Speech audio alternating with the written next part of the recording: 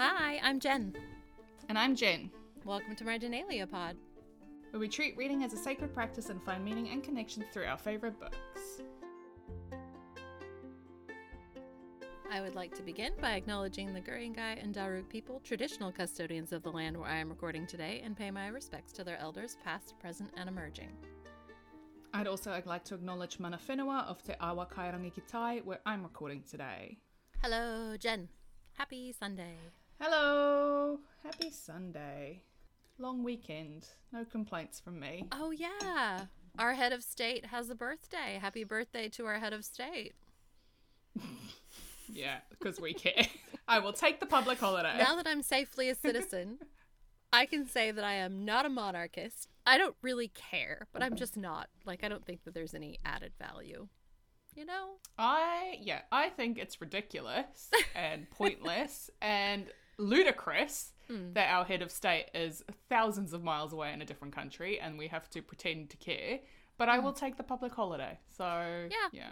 I'm okay with public holiday. I think that even if we become a republic, Australia, New Zealand, whoever, I think we should still get to keep the colonialist overlord birthday.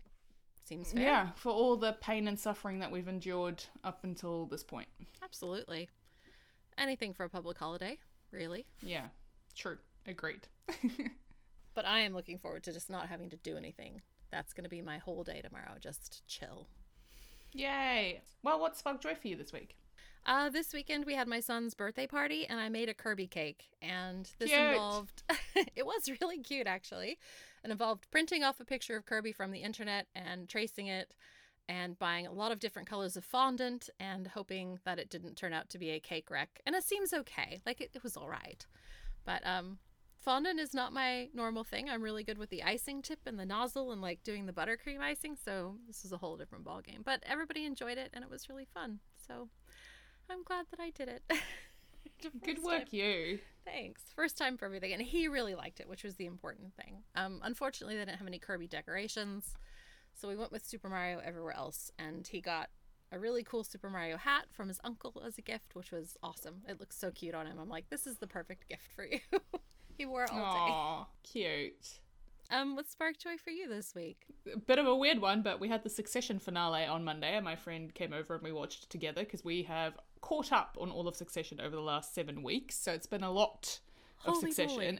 so that we could do the finale when it came out, and we did. And you know what? Like, it really delivered as a finale. I was very happy with it, very satisfied, thought it was like a really good culmination of all these horrible people and all the horrible things that they've done. So thoroughly enjoyed that. I don't watch the show, but I've read a lot of meta about it, and I really enjoyed going through the Succession tag on Tumblr and just seeing what people thought. And there was a lot of thought about whether or not Shiv had just like unhappily inherited the position of her mother, or she did it on purpose, or it was just so that she could keep like in the game somehow. Like there was so much centered on Shiv's story about what people thought the takeaway was for her, but I just felt so bad for her in the end. I'm like, man, this is not a person who is ever going to be happy. No, because she's playing in the sandbox that her father made, and, you know, she had that great line at her father's funeral where she said he couldn't keep a whole woman in his head. And, like, in this world that she's trying to play in, there is no room for women. So, by trying to be in it, she's giving up everything she is, everything she values in order to play in this sandbox, basically. Yeah, and I think the counter argument was, but she did it so her brothers would be free. And I'm like, well, that seems awfully sacrificial for Shiv. That she I don't think that's that's not my read on it at all. I don't think she did it for them. I don't think she cares. I don't think any of them care. I think the only one who really cares is Roman, which I know is a controversial opinion, but yeah, I can see why people like him, but they are all awful. They're just all awful. yeah, that's the point. No, I need a redeeming quality. Let them be okay. Oh my goodness. There's no redeeming people that rich. There's just nothing to redeem them. Fair enough, I guess. Especially when they grow up in it and they're trying to fight to stay in power of it. I think I read a really good, I can't remember if I can find this article or not, but I read a really good article about how like they're always in these beautiful environments. Like they have these beautiful houses and villas and they're in these amazing places and they just never appreciate where they're at because they've seen it. It's just been the background for their whole life, this immense wealth and quality. And I was just like, that's saying something. Like, if you put anyone else there, they would be like, look at this hotel, look at this amazing villa. But, like, everyone else everyone in the show is just like, meh. Yeah. Yep. Well, Sophie and I are starting a new podcast where we talk about things that we're very late to the party on watching. And our first episode is on Succession. So for more thoughts and records, yes, it'll be up soon. Yeah. As soon as I edit it. We'll put a link in the show notes. This is exciting. I'm excited to hear you and Sophie talk about more TV. Literally, there's no schedule, though. It's just going to be as and when we watch something that we should have watched literal years ago. And be like, oh, yeah, this thing. Oh, anyway. My goodness. Amazing. Well, back on topic. This yes. week we're reading chapters 43 to 47 through the theme of change. Did you have a story for us? I do have a story on the theme of change. Or maybe just some thoughts. So I have always been the kind of person who enjoys change. I think some of this is down to having ADHD, where being understimulated feels like the emotional equivalent of having red hot needles driven into my eyeballs. And some of it's because I'm an optimizer. I really enjoy refining processes. I like it when things are dynamic, when I have the time to explore all the possibilities, when I can absorb every nuance and evaluate it. That's when I'm at my happiest. So for me, change is a magnificent and necessary and welcome part of life. Yes, things will change, and it's marvelous. But I am part of a family, and they do not have the same relationship to change that I do. I've joked a lot that my husband is allergic to change, and it's kind of haha only serious. I understand that he likes familiar routines, and he likes when things are planned, and he likes that he has outcomes that are all predictably measurable. That sounds really peaceful, and I'm into it, but it's just not for me. My daughter needs to feel like she's in charge of her life, and that's something that happens to a lot of kids her age who are right on the cusp of adolescence, so her tolerance to change is evolving as we speak. So right now, she's okay with change that's her idea, but she really digs in against the changing of a plan. She's always been attached to the first form planned, and as she gets older and more independent, she wants her opinion to hold more water, which means that she'll sometimes be more stubborn than she actually needs to be. And this is totally fine. This is just how she is. But it means that I can't think out loud when I'm planning. Because while she's hearing me say, oh, maybe we can do this. I say, maybe we can do this. And she hears it as, first we're doing this. And then I go, oh, no, that won't work. We need to do something else. And she's like, wait, what? You just made a plan. That's the plan. And so for her, having any plan at all is locked in. So I can't say it until I'm ready to actually enact it. My son is okay with some change as long as he's been forewarned. But even if you don't warn him and you just happen, he's actually pretty good at just trying to take it on the chin. He's the least visibly stressed out of all of us when change happens, but things tend to linger. So once he mentioned a time that I picked him up from dance by walking over rather than driving up to the gallery doors. He wasn't upset, but he needed to understand why I had done that, why I had made that change. And that was 2 months after it had happened, and I could not remember why I had walked that day. But I had just been churning around in his mind, this was different, this was a change, I need to understand why. And I was like, it must have been because the weather was really nice. What do you say? You don't know. So this is just how my family and I are. As I grew up, I learned that if I wanted to be able to work on something, I needed a dynamic environment, or I would become the dynamic environment for everyone else, whether they liked it or not. And I learned that I had to channel my need for stimulation into safe changes, like moving furniture or doing a big clear out or painting a bedroom every couple of years. Changing my environment became the safe and sane option, because it's about the magical girl transformation sequence. It's like when Sailor Moon does the thing and then she spins around a bunch and transforms. That's what changes for me. It turns me into Sailor Moon. It makes me better and more capable than I was before. I just feel like everything is ready to go when I'm ready to act. But I live in a family with people whose needs are different to me. So moving the furniture around isn't great when my husband is miserable for a week afterward as he reroutes his mental routines. Doing a big clear out has unexpected consequences if I donate a favorite pair of way too small jeans that someone wasn't ready to let go of. And maybe I should just always do dance pickup by driving to the gallery doors rather than walking, because I don't know if I'm going to be able to account for every time I change my mind. So the change for me, as I have been raising my family and growing in my marriage, is to embrace these smaller changes. So you won't find me moving the couch around every couple of months, but I can move my desk pegboards around because those are only mine. I flip between projects like knitting and quilting and stitching and making different things, and I set movable goals for myself so I can change things that are only for me. I content myself with getting rid of things, but only after they've been hidden in the boot of the car for a month or two so that nobody can say that they need them. I feel like if they've been in the boot of the car for a couple months, no one's going to miss them. In short, I'm still a fan of change, but I'm learning to be less dynamic so that my family has the stability they need. It's a big change for me, but hey, I like change. Oh, that's so nice of you that you're willing to take on that change for others. I think because I have the capability, I can do it. It's just a lot harder for everyone else.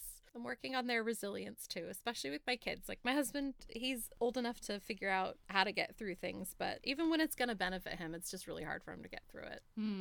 I get it. I really do. But also, I love the opportunity to clear everything out and make a fresh new situation. My mum's like that. Like, she loves moving furniture around. And my grandfather, like her dad, would literally take out walls and stuff all the time. He was a civil engineer. So he'd be like, well, I want to change this room, or we're going to move this, and like just move whole rooms. And so she grew up in this environment where you're like, oh yeah, whatever. But my dad and I are very much creatures of habit, and I think my dad, more than me, really doesn't like it. He'd be like, why have you changed everything? Why have you moved the furniture? Like, for me, things go into my room and I will never move them. They just stay in their places. When I move house, I will set up my rooms exactly the same. Because I like I don't know, I don't want to think about it, so it just goes in the same. But I'm not, like, resistant to change. Like, if plans change or routines change, whatever, I don't care about that. But when it comes to physical surroundings, I'm like, this is where they go.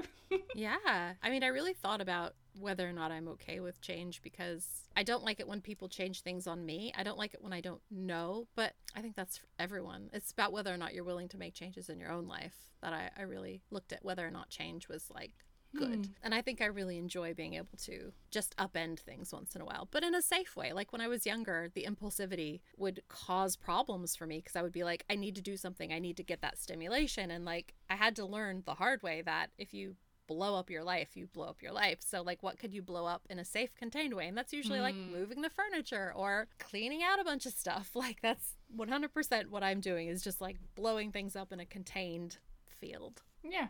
Thanks for that story. I will do our chapter summaries for us. Oh, thank you. So Gansey, the man with the plan, comforts Blue and decides they should go to find Mora ASAP. Meanwhile, Ronan and Adam deliver their distasteful package to Colin Greenmantle, who is thoroughly ready to leave town. But Piper and her minions are still weirdly attached to this spelunking thing, so he concedes he better go along. Piper kills Jessie Ditley and tells Colin to scram, and then he scrams, but the Grey Man stays because she's not keen to let him go, as he held a gun to her head quite recently. Back with the Gangsey, Blue begs Culla to stay above ground, and she assents. Blue, Gansey, Adam, Ronan and Gwenllian all descend into Caveswater's cave, where they find a cave full of wondrous skeletons. Gansey wakes them, but only Blue and Ronan manage to leap onto the backs of the disappearing elk to get to the other side. I love that scene so much. I love that it's Blue and Ronan who are able to grab onto these dream creatures, these out-of-time, mystical, extinct beings, and get through a disappearing cave wall. It's so amazing. It's a beautiful section. And it's so different to Piper and Colin's experience of the cave, which is like breaking in a door and being murderers and, you know, this whole sulky, irritable awfulness. Well, I think that's an interesting change, right? Because I think in a lot of ways, Colin is undergoing a change in this moment. Like, he has always been so disconnected from what he does because he doesn't get his hands dirty, right? Which is why the Latin that Ronan leaves for him is so telling. This idea that you think that just because you didn't do it yourself, you had some sort of distance from it, right? But I think there's also a change in the way that he sees Piper. Like, he's always thought of her as this cold, uncaring person, and he was okay with it because he always loved himself more, right? But now he's looking at her and he's seeing there's someone who has a shooting people face, and that's to say the face she wore all the time. And he's like, I should have stayed single, should have stayed in Boston, should have stayed single in Boston. I love that line so much. I love where he's like, I think I'm gonna sit this one out. And she's like, are you kidding me? And he's like, I'm not kidding. And then he's like, he's actually contemplating throwing up because it's so awful. And I'm like, oh, you see. And he's still like, he's edging around the door, like, because he knows that she'll shoot him. Like, he doesn't trust her not to shoot him. And I think he's really undergoing a big change in this section. And also, like, having come off the back of Adam and Ronan threatening him with this evidence, which he appreciates can completely sink him. He's like, I'm getting out of this town. I am done with this grossness. It's not nice, Colin, when the tables are turned, is it? Exactly. I love that this was the biggest moment of change, I think, was that he lost his power. He lost the ability to truly have power over these kids, and he recognizes it and was like, well, I don't want to play anymore. As soon as the rules changed and he was out of favor, he didn't want to be there anymore. And I love that this was the change for him, was that he couldn't be in charge anymore. I was like, oh, that's how it is. It reminds me of these boys I used to play chess against, right? And there was also always a certain kind of guy, and they were almost always men. Very few girls played chess. If you took their queen, a lot of them would just resign on the spot. And I used to think it was such a cowardly thing. Because it's like, you can still win, my guy.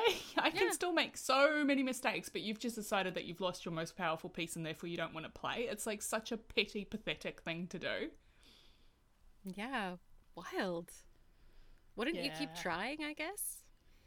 I always did. I never resigned a game. I would play until the end because you never know. You never know if someone else is going to make a mistake. That's amazing. I probably need to learn how to play chess at some point. Also in that moment, as you say, like Colin loses the power because Adam and Ronan are holding all the cards. And I think it's a real change in the way that Adam and Ronan view their relationship and their abilities as well. Because we then see when they go into the cave, they're very confident in what they're doing. They've accepted their role as like the magicians, right? So they're going in first. They're like making it safe for the others. They've really embraced that. And I just love that line where Blue's observing, you know, Cave's water would not let Adam die because of the bargain, and it would protect Ronan for reasons unknown.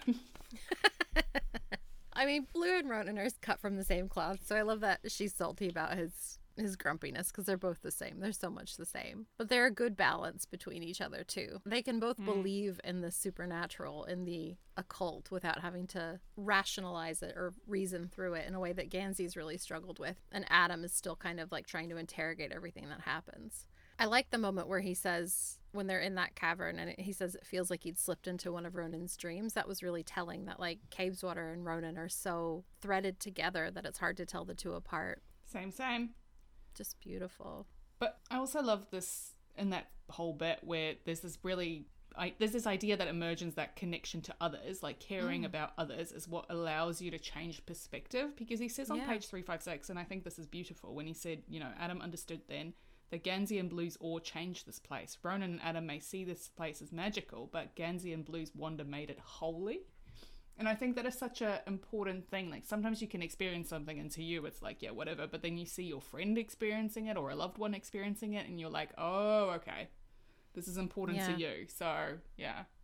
Because you care about them, it changes your experience. If you're not the person who is making it holy, if you're not the person whose wonder is the forefront of your feeling, I hope that we as humans can begin to accept the idea that we can hold space for our friends and our family when they feel like that. Because that's something I really struggle with, is I often find the wonder in stuff. And I grew up with a lot of cynics, man. And that section hits me really hard because Adam is like holding space for Blue in a way that I never really got.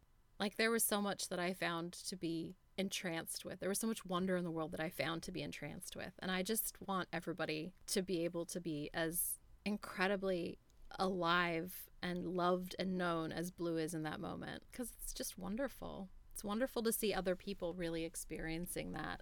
I don't know. It's like when I watch my kids watching movies, I don't watch the movie, I watch them. I want to see what they're laughing at, what they're reacting to, what they find funny. Cute.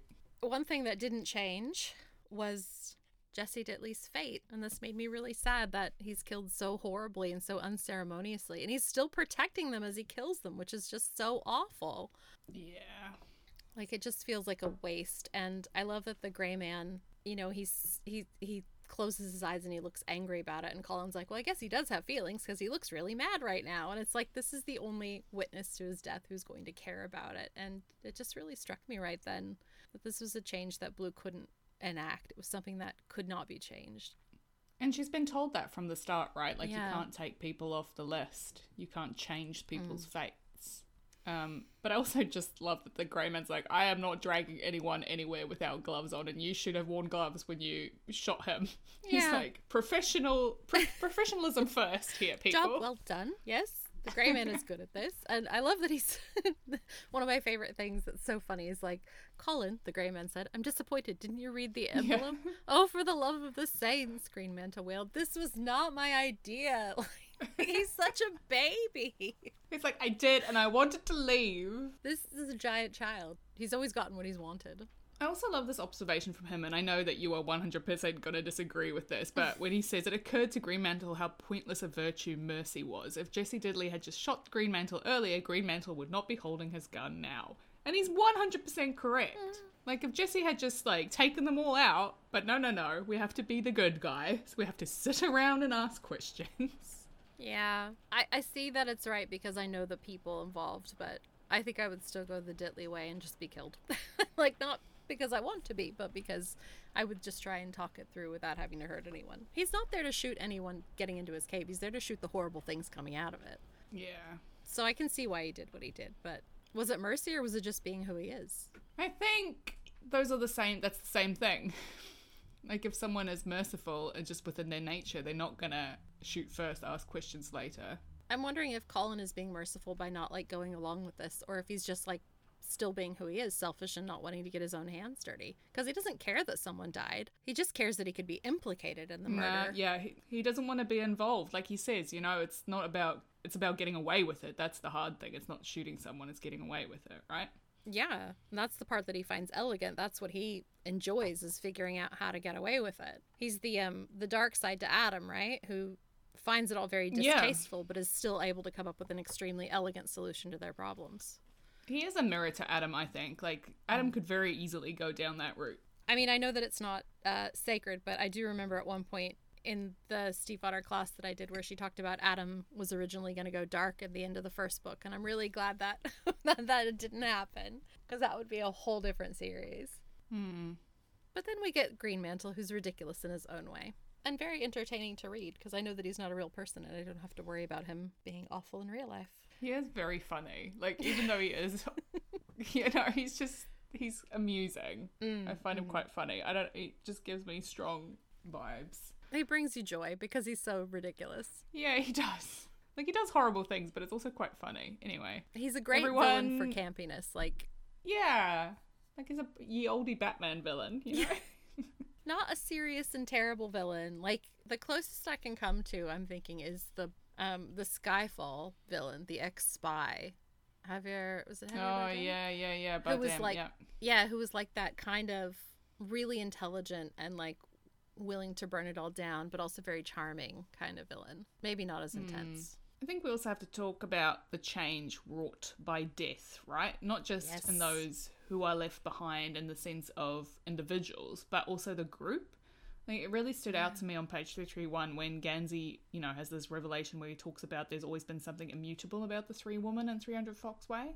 Yeah. You know, they were a trunk from which all the branches sprang. So this idea that one of them or two of them are now gone, it's just such an inconceivable thing that he has to immediately take action. I agree. And that, I think that Blue is not able to really articulate that in the same way, but that's why she asked Calla to stay above ground. Like, I can't lose you too, you know, that's sort of what she's saying. And Calla gets it.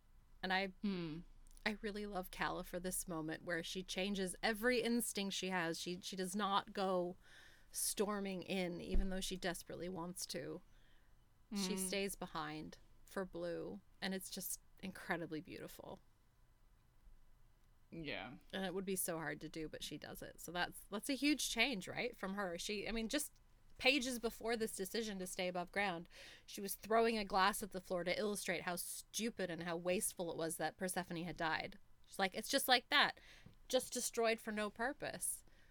Like, this is the kind of person she is, but to like really take the time and go, no, I will stay above the ground, I will ground you from here. Like, it's beautiful. Yeah, I thought that glass thing was a nice moment of connection in a lot of ways as well, because it's this view that, you know, the reason that these horrible things happen is because people go off and do things on their own, and you need a community to protect you, right? Like, that's part of the reason she's so angry, because she's like, enough of this flying solo nonsense. And then there's also that connection through grief. Like, they're all sharing this grief, they all sort of understand it. And Gansey also says, you know, he'd lived with Ronan's grief for long enough to recognize it, so he's not fazed by this anger. So as a connecting point, I thought that was really quite lovely.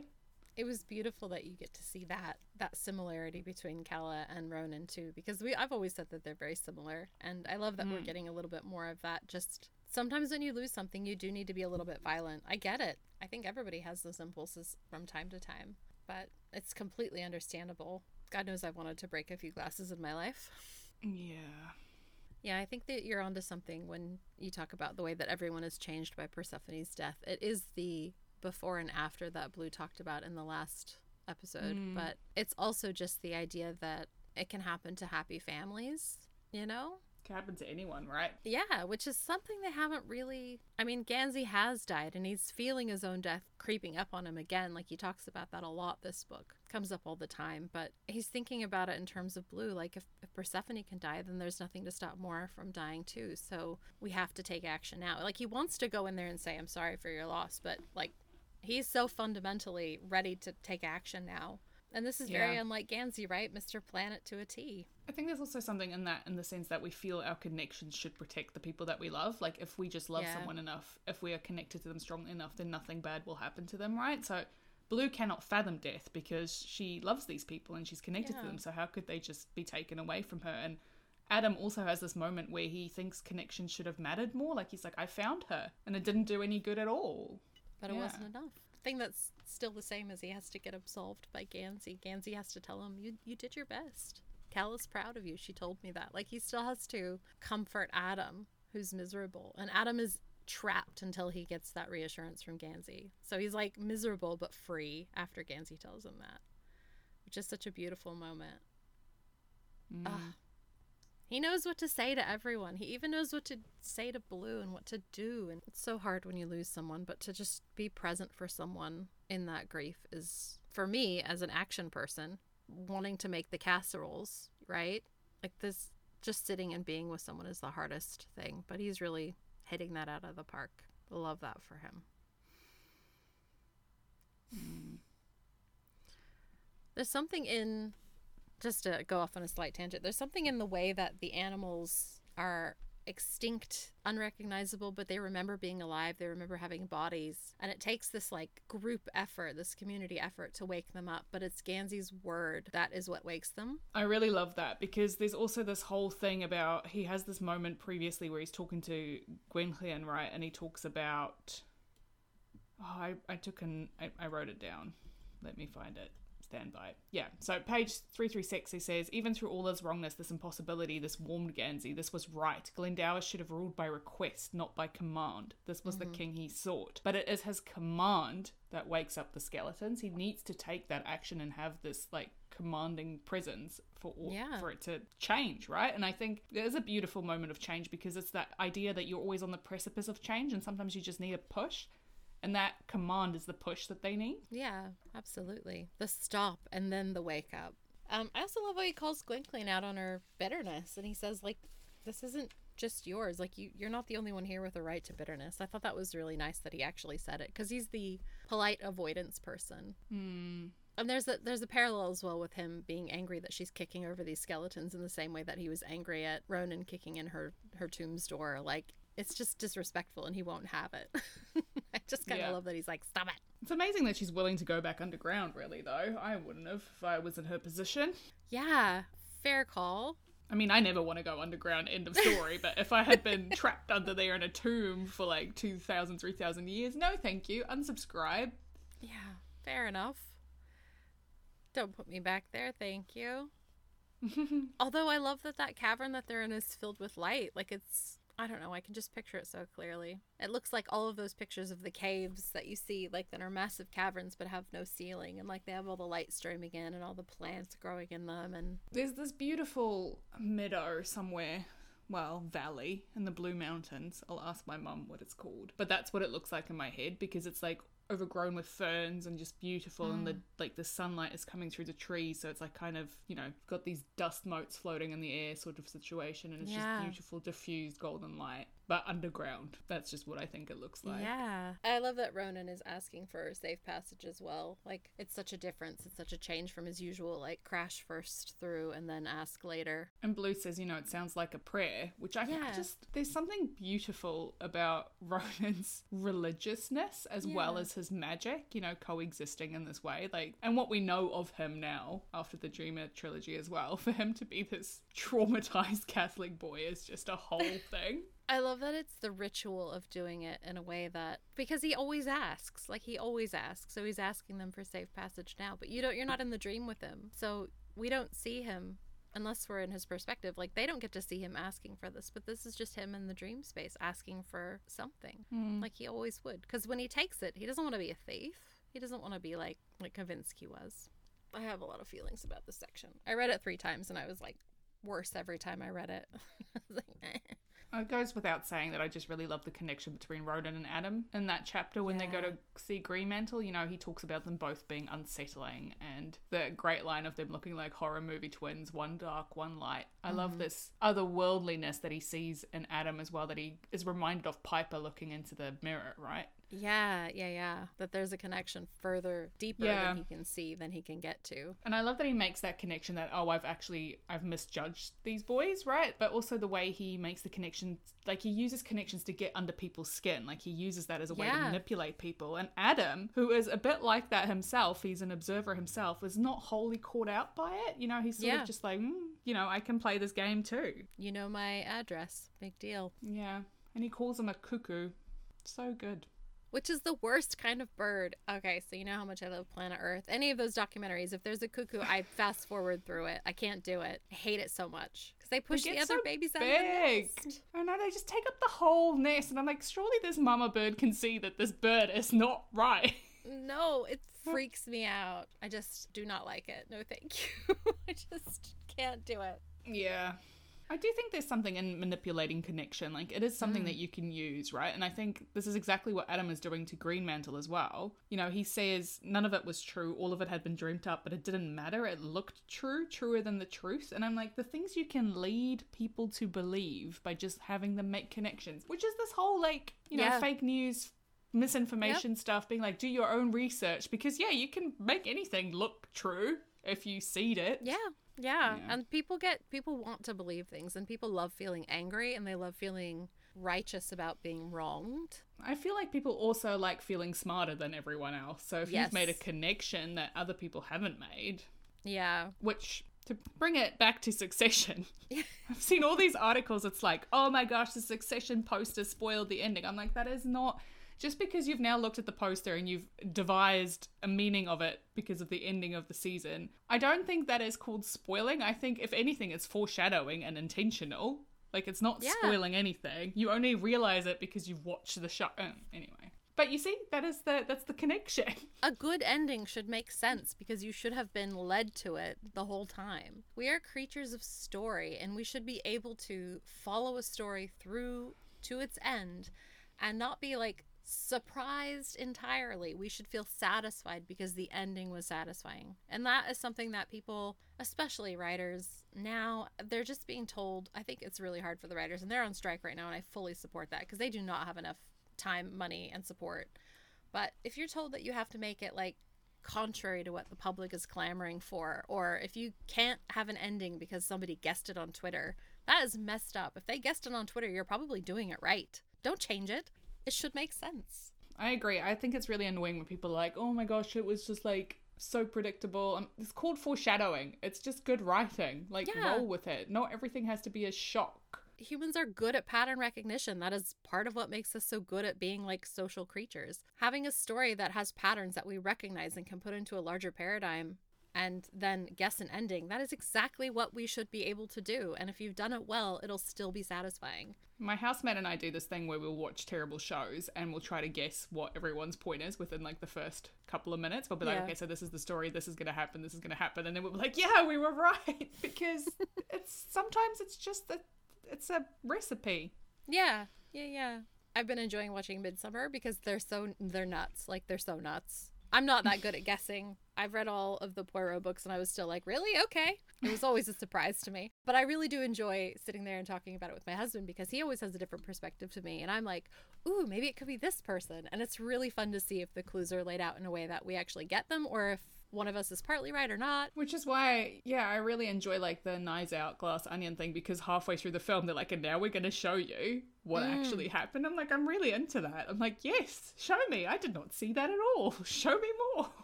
Yeah, I love it. Okay, so my thing about spoilers, because this is a larger conversation seated in the concept of spoilers, is that they should make the show more enjoyable. I get not wanting to know the end of something, but also I love looking for it when I know it's coming. Like, I love looking for it knowing what I meant to be looking for. That's just lovely. That's just nice, because then it makes me take it in more deeply and enjoy the media more deeply. That's good. Yeah, I mean, that's why I rewatch things, right? Because I'm like, okay, now I know what happened. So now I want to go back and see how they made that happen or what I missed. Yes. I love it when you get a show that's like better on a rewatch because you're like, ooh, I can see it starting. I can see this clue. I can see that. I know what's going on. Ooh, they've just touched hands. Oh, it's the best. And I don't even have to have shipper goggles on. I can just be in it for all of the relationships, not even the romantic ones, just all of them.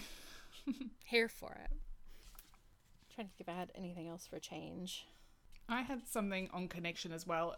The connection that you make, it's through our connections that we trust people, right? It's because we believe in them.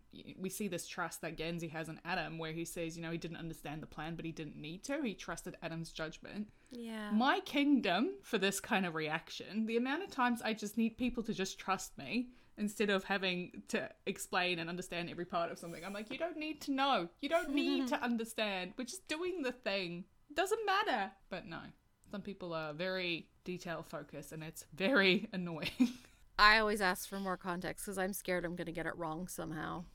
But that's because I have in the past gotten it very wrong with very little context. I promise you that I trust you, but sometimes I'm just like, wait, I need to know why. Just tell me why. This is mostly work. Like, it's just sometimes at work I get really annoyed as well because I'm literally the only one who does my job in my team. So I'm like, do you know how much I need to explain to you to get you to understand why I've made the decision that I've made? I am my department. Yeah, it's like, do I need to prepare a PowerPoint and a 3-hour lecture to take you along? Let's talk about the development of social media over the last 10 years. I'll explain to you what a meme is. We'll get there. I'll explain to you the concept of Succession. Like, I literally posted a Succession meme, got sign off for it, and my boss was like, what's Succession? And I'm like, oh god. It's a TV show. Everyone's watching it. This is legitimately valuable. Yeah, anyway. But she was pretty good because she's like, oh, whatever, I trust you. I'm like, good, that's the reaction I like. There you go. I don't want to explain it. That's what you need. Yeah. Somebody who's like, yep, you know what you're doing, just do it. And honestly, that is the best. It's when you can just sort of be like, hand this off to me, or I will hand this off to you, and you know it'll get done. I love that they have that trust. Like, Gansey has that trust in Adam because, like, you know, if we go back to the ending of the first book, that trust had been broken. Yeah, he didn't trust Adam, you know? So it's lovely. Lovely to see them come back to each other in this book. It is. I love that Adam is just willing and that Gansey is just willing. Like, they're both willing. It's so good. It hurts me, though, because Adam now knows, you know, everything is through the lens of losing Gansey, and he just can't let himself do anything but live in that knowledge. He can't unknow it. But I do love that he acknowledges that Blue and Gansey are there to make things holy, that they're there to turn magic into something sacred, which is a really beautiful way of looking at it. Yeah. I did like Adam connecting Gansey when Gansey says stop and on page 357, and Adam saw the present, but he also saw the past and the future stretched out as when Persephone had inspired him to see his own death. He saw Gansey now, but somehow here always, just about to leave this moment, or just about to enter it, or living it. Then his thoughts hitched and time moved again. It's like he was given this window into seeing the, I don't know, infinity of Gansey, and he was able to connect to all of Gansey in this one moment, and then time just kept moving. Sometimes you get that. You just look at a person and you're like, wow, you have lived all of these moments and you will live all of these moments more, and yet you're here now with me. That's just big. I love it. So many good moments of connection. Did you have any tangential? I did. Oh, yes. I love Gwenllian's out of the box thinking. Like, she gets so annoyed at Blue when she's like, how did you do that if you're like me? And she's like, this question. It's just like asking how you can smash a nail if you're not a hammer. I'm like, this is great. This is great. You're right. These people need to think outside of the parameters that they've been put in. Like, I love that. I've already spoken about my other ones. I just think Green Mantle's complete lack of spatial awareness strikes again when he has to, like, stumble around trying to find a door to lead him outside. You know, you've been living there for a while, my guy, and you still don't know where the doors are in this house. It made me laugh. Because he had to go inside to find Piper, and she wasn't there. And he was just like, how do I get out again to get the envelope? Like, he's such an idiot. He just doesn't know where the doors are, and it's really, really funny. It's great. Yeah. How about you? What was your tangential? I really want to talk about the way that desire and dread kept coming up, and dread especially. So when Gansey was hugging Blue and she was crying, and he sort of was like, help, and he couldn't tell who was comforting whom, and then it says desire and dread lay right next to each other in his heart, each sharpening the other. And there's more dread when he's like waiting for the news of whether or not Adam and Ronan had got to the bottom of that cliff. Like, there's a lot of dread in this chapter, and I just really loved it. It just kept popping up to me. I didn't want to use it for my in-depth, but it did. It was a close second. all of the dread that I kept feeling secondhand. Yeah, now that you mention it as well, I think there's change in that section too, that bit where he's comforting Blue, because it's this change of the quest, right? It's like everything is speeding up. It's like a ball of yarn unraveling, or whatever the line is. He just is really, he's really feeling that change that is coming. Yeah, and wanting to act with it instead of bracing against it or trying to resist it, but going with it. I think that's the hardest thing when you've, and because he's been going on this quest for so long, that it's all speeding up now has got to be quite a change for him. I mean, at the beginning of this book, he and Adam were sort of saying how greedy they'd gotten for better magic, when a year ago this would have been incredible. But now they're like, we need more, we need better. How much they've changed from the beginning. Anything else?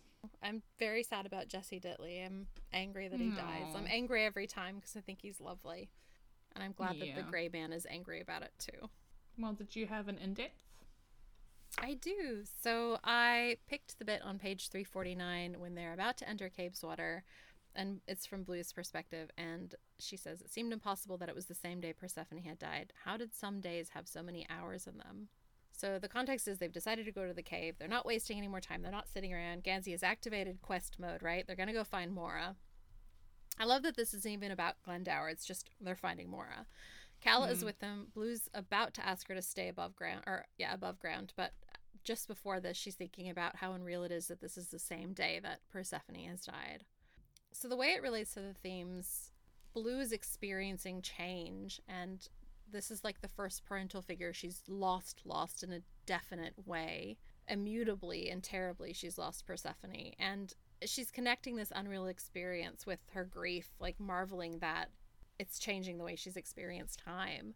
And on a day like that she can have, it's so full of loss, but there are still hours in it, and it feels like there are so many more. And it really reminded me of the last song in Hamilton, because I think about this song like once a week, and it's just one of those songs where it just will never leave my brain ever, where Eliza's singing about how she had so much more time. She was given the gift of time that Alexander never got. And she talks about all the things she does with her time. But this is a bit what that feels like, right? Like Blue is left behind with all of this time. And because Persephone has no more time, Blue is feeling it. She's really feeling every minute. She's feeling that the hours are just stuffed in. How many more hours can there be in a day? And it's because she's kind of hung up between Persephone's not getting any more, but I still have this time. The way I'm going to use that going forward is I have been kind of feeling like I'm a time waster lately, just like noodling around doing stuff, and I'm like, this isn't productive, and that's not very helpful, because it doesn't actually make me do the things I want to be doing to be, quote, productive anymore. It just makes me feel bad about not being productive.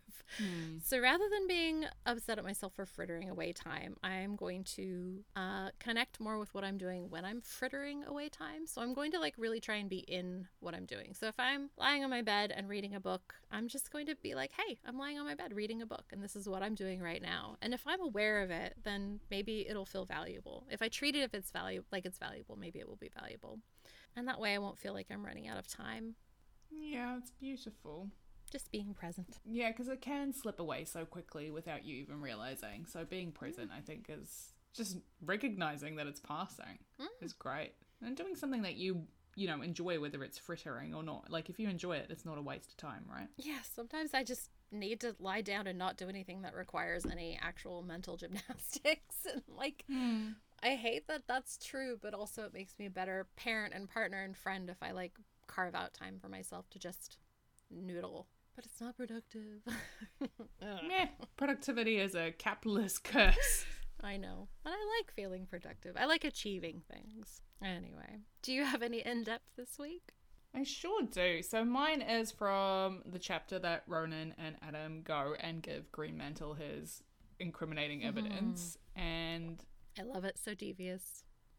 Yeah, page 338, and it's the line, Greenmantle disliked the fearlessness in his face. It was not even fearlessness. It was a lack of expression entirely. So he's talking about Adam just having this, he calls him a teenage sociopath, right, look about him. Because suddenly he's, they've got this envelope, they've got the balance of power, and he's like, wow, I've really underestimated these children. I think it's changed because it's when your perception of someone changes. So Colin is actually seeing Adam in a way that he hasn't before. Like, he's seeing him as someone who can probably play on the same field as Colin's playing at, you know? And there's also connection because you're pulling things together. Like, he's seeing envelope, and he's connecting that to the attitude, being like, oh, there must be something really good in this envelope if this is the power and the arrogance that brings them to my door, right? So they must have something. And I don't know why, but it reminded me of Elizabeth Swann's arc in Pirates of the Caribbean. So Elizabeth starts in the first film of the trilogy, she starts out kind of fearful. Like, she wants to see magic in the world. She's kind of intrigued by piracy, but she's in these situations that she's not playing on the same field, right? And there's that great line where Barbossa says to her, you know, you best start believing in ghost stories, you're in one, because she's like, what is going on? And then we cut to the second film where she is like turning into this cutthroat kind of pirate, taking control of her own destiny, getting things done. She sacrifices Jack Sparrow to the Kraken to keep the crew safe and to get the Kraken off their back. She makes that sacrifice. And then she's in charge in the last one. Like, she gets voted the Pirate King. She, like, wages a war against the East India Trading Company or the British Navy or whoever it was. I can't remember. Like, she just goes through this whole arc. You know, if you were talking to Captain Norrington or her father at any stage of it, it would be this kind of, like, fearlessness in her face. And this idea that she doesn't want this life that they wanted for her. There's a lack of expression there. She just takes control of her destiny. And I think going forward, and maybe this is just me trying to make myself feel better about my own ruthlessness, a streak of which I definitely possess, but I think there's a time and a place for a little bit of sociopathy. Like, sometimes you just need to cut some throats to get stuff done, right? And I guess the key is just being sure that when you are doing it, you are aware you're doing it for the right reasons and in the right moment, and not just willy-nilly at all times. So yeah. If you got to blow your life up, blow it up in a contained way. Yeah, exactly. To go back to your original story. Yeah. Make sure that you're doing it. You're doing what you need to do, but in a way that is, like, suited to the circumstances. Because otherwise, it's just a lot of stress. Yeah. Nobody needs that stress in their life. That was lovely, Jen. Who would you like to spotlight this week? So I'm actually going to spotlight Adam. Because of the line, I found her and it didn't make a difference. I think that's such a horrible position for him to be in. He's lost this mentor kind of figure. He's lost so much, right? He's in this difficult position. He's undergoing so much change, and to feel that weighing on him, to feel like you could have done more and you didn't because you missed something, you didn't make those connections, wishing you could change it. It's just a lot, and he's just sitting on the steps by himself trying to deal with it, you know? It's just hard. Yeah, so true. Poor Adam. Yeah. Who would you like to spotlight? I'm going to spotlight Jesse Ditley this week. He was not trying to keep them out of his cave out of any fear of them, you know, going in and taking something. He was trying to protect them. He was there to get rid of the awful creatures that dwell in the cave and were coming out and terrorizing his house. I mean, he'd been in there so long that the minions thought that the house was unoccupied, that no one lived there. He'd just been staying in the cave the whole time, protecting the world from it. And it just made me think there are a lot of unseen guardians out there who are shooting all the monsters with their shotgun, who are just sitting and waiting for them and are trying to keep everyone else safe, but they just look scary on their own. And I don't know, there's something about Jesse Ditley who he's just so good and pure and tall and amazing and loud, and I love him, and I'm very sad that he died. So he gets a spotlight for holding court and for protecting people who frankly deserve to get eaten by whatever monsters come out of that cave. They're all horrible except the gray man, but you know, I love that he tried to save them even though they were kind of crap. Yeah. Do you have any homework for our listeners this week, other than the Succession finale? Succession. You can listen to my new podcast when it comes out. It's going to be called That's on My Watch List. And yeah, Ted Lasso. So I watched the new season of Ted Lasso and finished it and cried like a small child during the final episode, because this is not a spoiler, but they use Cat Stevens' father and son. Oh, yeah. Over the ending. And that song always gets me, like, right in the feels. So, like, to have that as well as, like, I was just like, oh, what is happening? Anyway, so that was a whole thing. I hear you. Yeah, watch Ted Lasso. People have said a lot of mean things about this Ted Lasso season, and I think they're all wrong. So, you know, I think the only difference is because we wanted to be mollycoddled in 2020 and being treated like nice, kind people and just being given a warm hug, people were much more receptive to the show than they are now in 2023, where they're like now cold and dead inside again. And they're like, oh, this show used to be funny. I don't think it's changed at all. I think we have changed. I haven't seen any of season 3 yet, but I've been keeping up with the gifts, so I kind of have a loose idea of what's happening. And I think that the way that it wrapped up, from what I can tell, is actually really good. Like, I was never a hardcore, I guess this is a bit spoilery, but I was never a hardcore Ted Becca shipper, so that was not a thing that, like, no. I love that I want them to be platonic soulmates, and it seems like that's where that ended up, so happy for that. And also, as a parent, I 100% agree with Ted. I would do the same thing. Even with a found family, sometimes you really just want to be there for your kid in a way that your parent couldn't be there for you, so I get that. I think it makes perfect sense in terms of the character arc of the character. Like, I feel like that's always where he was going. I feel like the best character development is Jamie. Like, Jamie's arc has been incredible from season 1 to where we are now. And even Nate, like what they've done with Nate in the end, actually beautiful. So I was just really happy. And yeah, like you said, cried. So, good. Yes, definitely. Ted Lasso, for sure. Do you have any homework? I do. So now that I've finished all the Poirot books and I'm finished crying myself to sleep over it, I've been reading the second book in the Gilded Duology by Marissa Meyer, and she wrote like Cinder, the retellings, the dystopian future retellings of Cinderella, and she's a great YA writer, and she writes fantasy really well, and I really loved Gilded, so I'm reading Cursed now, and it's just a great fairy tale retelling. It's got a real spin on it that I enjoy, and yeah, it's nice. It doesn't require a lot of me, but I still really enjoy it. Great. Well, next week we'll be reading chapters 48 through the epilogue, through the theme of discovery. We'll be wrapping up the book. I don't know if I'm ready. Yep. It'll be fine. We'll be fine. It'll be a big one. Well, thank you so much for potting with me today, Jen. I'm so glad we've gotten to chat about this book. It's such a good book. So many great moments, and I love talking about them with you. Yeah, same. All right, I'll see you next week. See you next week. Bye. Thank you for joining us today. Marginalia Pod is written, edited, and produced by us, Jen D and Jen V. We'd love to hear from you. Send an email to hello@marginaliapod.com, check out our Instagram, or maybe dash off a quick review. You can also subscribe so you never miss an episode. Our music is by Scott Buckley, and the logo artwork is by Laura Cato. You can find detailed show notes for each episode and much more at our website www.marginaliapod.com. Special thanks to all the people in our various communities whose love and care sustains us. Without your support, we would be very sad little critters. We appreciate you. And to you, our wonderful listeners, thanks again for being here. We love spending this time with you.